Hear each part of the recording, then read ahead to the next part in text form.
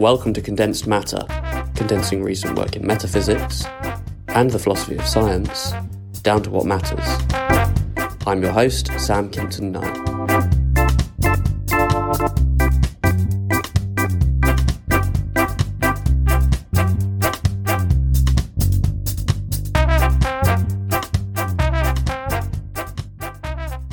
This episode is about Chris Dorst's recent paper, There is no measurement problem for Humeans, published in Noose in 2021. Our day-to-day experience of the world concerns what philosophers would call medium-sized dry goods, things such as tables, chairs, tennis balls, bicycles, baseball bats, and so on. We're familiar with how these objects behave, and so we're quite good at making predictions, both rough and more scientific, about what these things will do in various different circumstances. But our reliably accurate expectations and classical scientific theories break down once we examine the world at the very small scale, the scale of electrons, neutrons, and the like. Down there, things behave very differently than anything we are remotely used to from our day-to-day experience. Particles emitted from the same source seem to be able to communicate with each other over arbitrarily large distances. Waves behave like particles and particles behave like waves, and the idea that things have a definite position and momentum is shattered. But perhaps most surprisingly of all, the ways in which small things behave seems to be dependent on us, and more specifically, on whether or not we choose to measure them.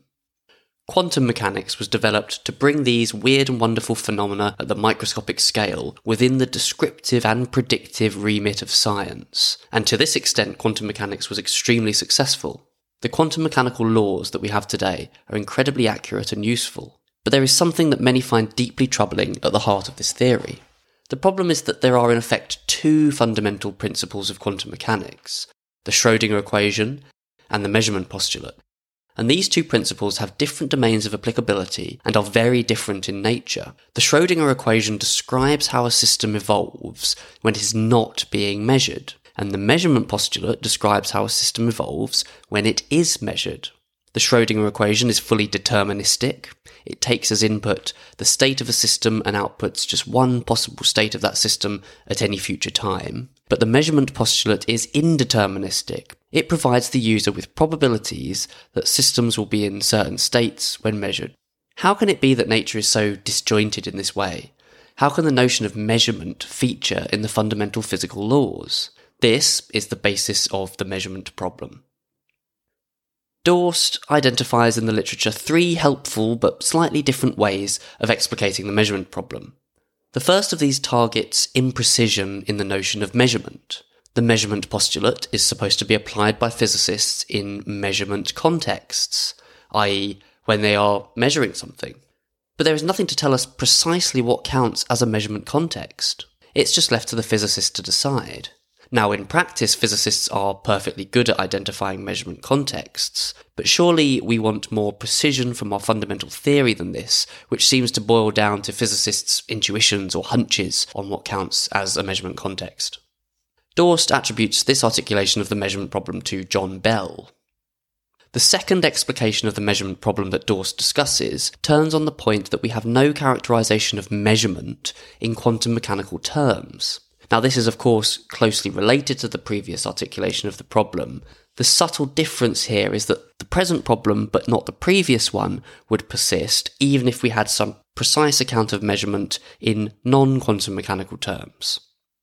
Why is it problematic that we lack a quantum mechanical account of measurement? This question leads to Dorst's third way of articulating the measurement problem, according to which there is an inconsistency in the fundamental principles of quantum mechanics. Surely measurements, like everything else, are just physical processes. Measuring devices are hunks of matter, obeying the same physical laws of everything else. So why should it be the case that the dynamical laws differ depending on whether or not a measurement is taking place? Since measurements are physical processes like any other, how does nature know whether to behave in accordance with the dynamics of the Schrödinger equation or in accordance with the dynamics of the measurement postulate, where these two different dynamics are mutually inconsistent? Okay, that's the measurement problem from various different angles. Let's turn now to think about Humeanism about laws of nature. The basic idea here is that laws of nature describe what goes on in the universe, but not just any description will do. Laws should provide us with a strong and simple description of the universe. To better understand what's going on here, imagine having a one-to-one conversation with God. You ask God to tell you about the universe in a way that's simple enough for you to understand, but which also captures a sufficiently large amount of the information that there is, and which is useful for you insofar as you are interested in making your way around the universe. It would be pointless for God to just list every single fact about the universe. This list would be impossible for you to remember or make use of because it would be so long and unwieldy.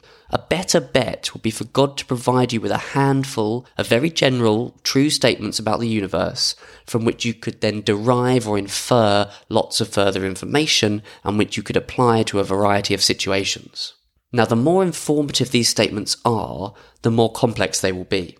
And if they become too complex, there will come a point where they will be of no use to cognitively limited creatures such as yourself.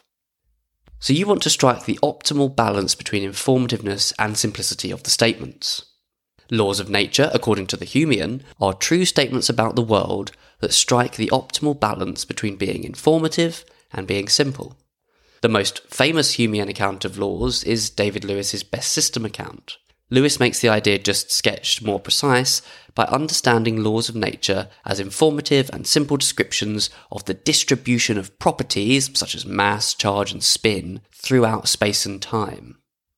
Now, it has typically been thought that the properties referenced in laws of nature must be fundamental, but Dorst provides reasons to doubt this assumption.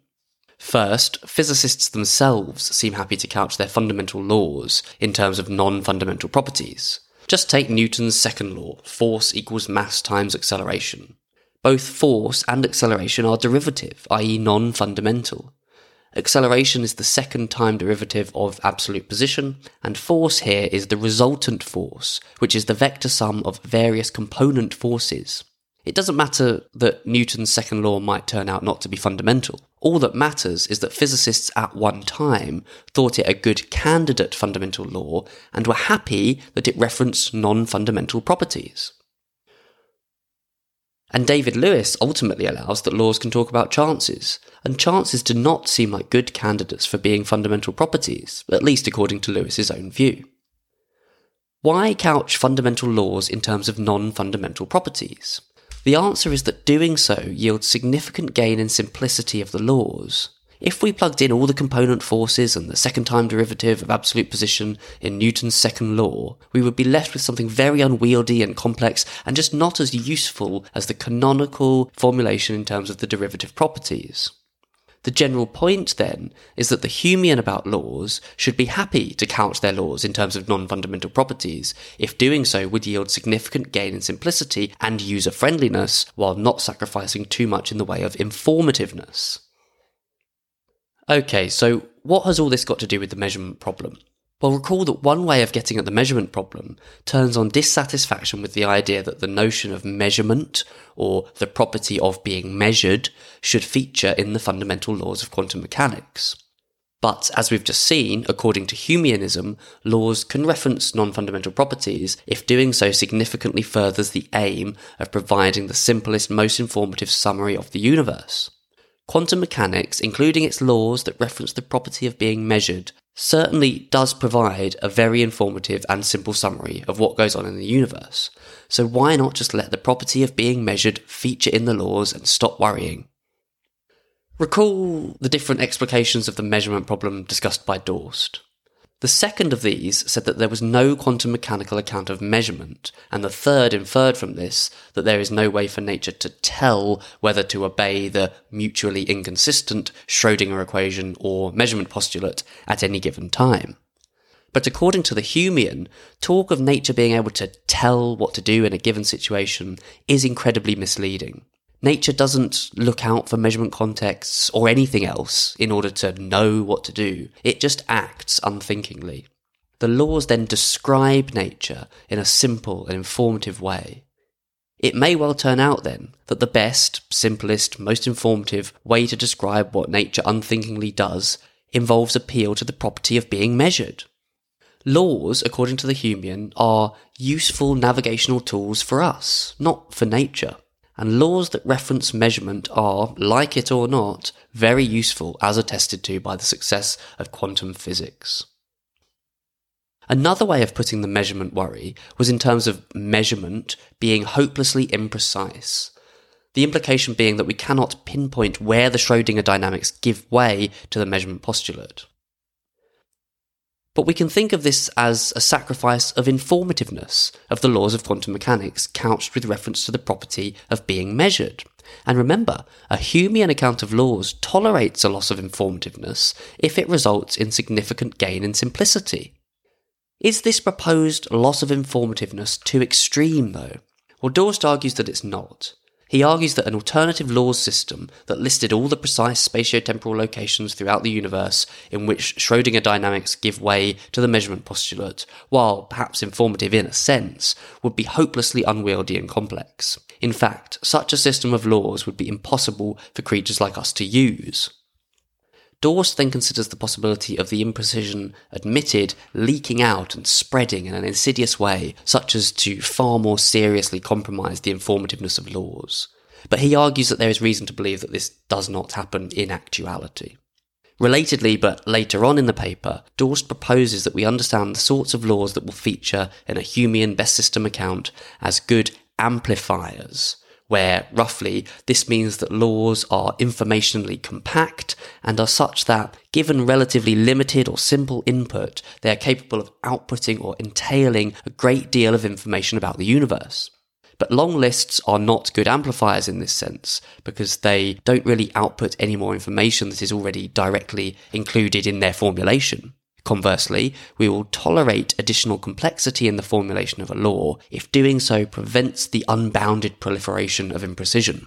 This is why, for example, physicists do not round off the constants in the law of universal gravitation. A small amount of additional complexity here, in the form of additional decimal places, yields a massively more efficient amplifier and avoids a proliferation of imprecision.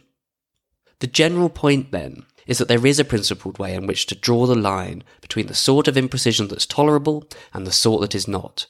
Imprecision in the quantum laws that reference measurement is tolerable, according to the Humean account of laws.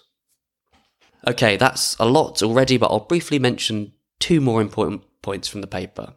So quantum mechanics is strange, right?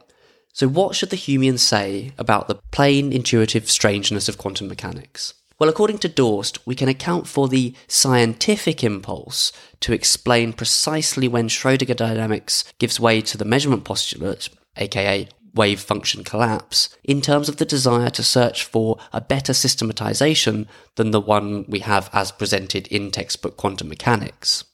But the Humean should also be open to the possibility that there is no better systematization. For the Humean, then, textbook quantum mechanics, replete with reference to measurement, is a completely legitimate candidate system of laws.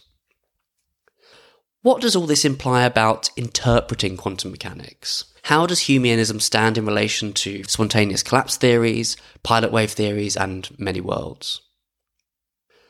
Well, these famous interpretations arguably posit an underlying ontology, a vivid picture of the basic stuff in the world on which the dynamics act to bring about wave function collapse, or apparent collapse.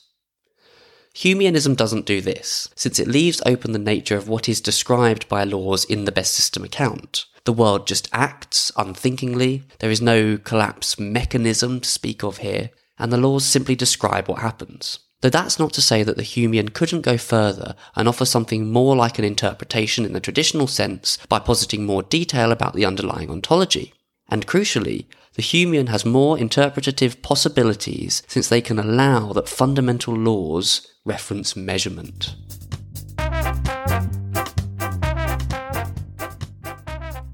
Okay, that was a lot, so I'll keep this section brief. Something I've wondered was if Humeanism might just more straightforwardly or flat-footedly avoid or dissolve the measurement problem.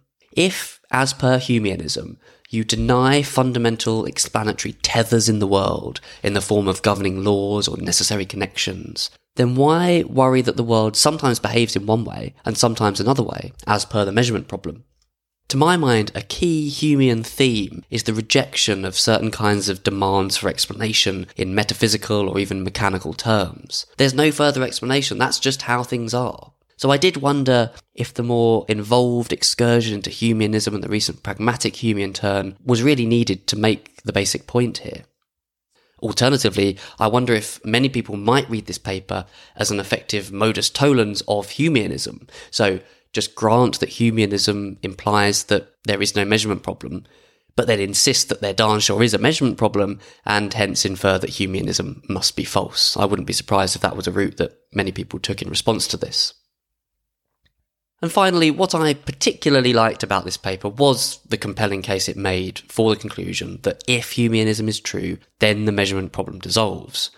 I'd like to see how all the physicists and philosophers of physics, who often quite blithely describe themselves as Humean, but who still insist that the measurement problem is a serious issue, would respond to this paper. Thanks for listening to Condensed Matter. Please rate and review the show on your favourite app so that more people can find it. There's also a link to the show's Patreon page in the episode notes.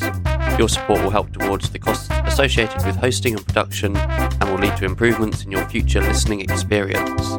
Patrons of the show will also get the chance to suggest articles and guests for future episodes.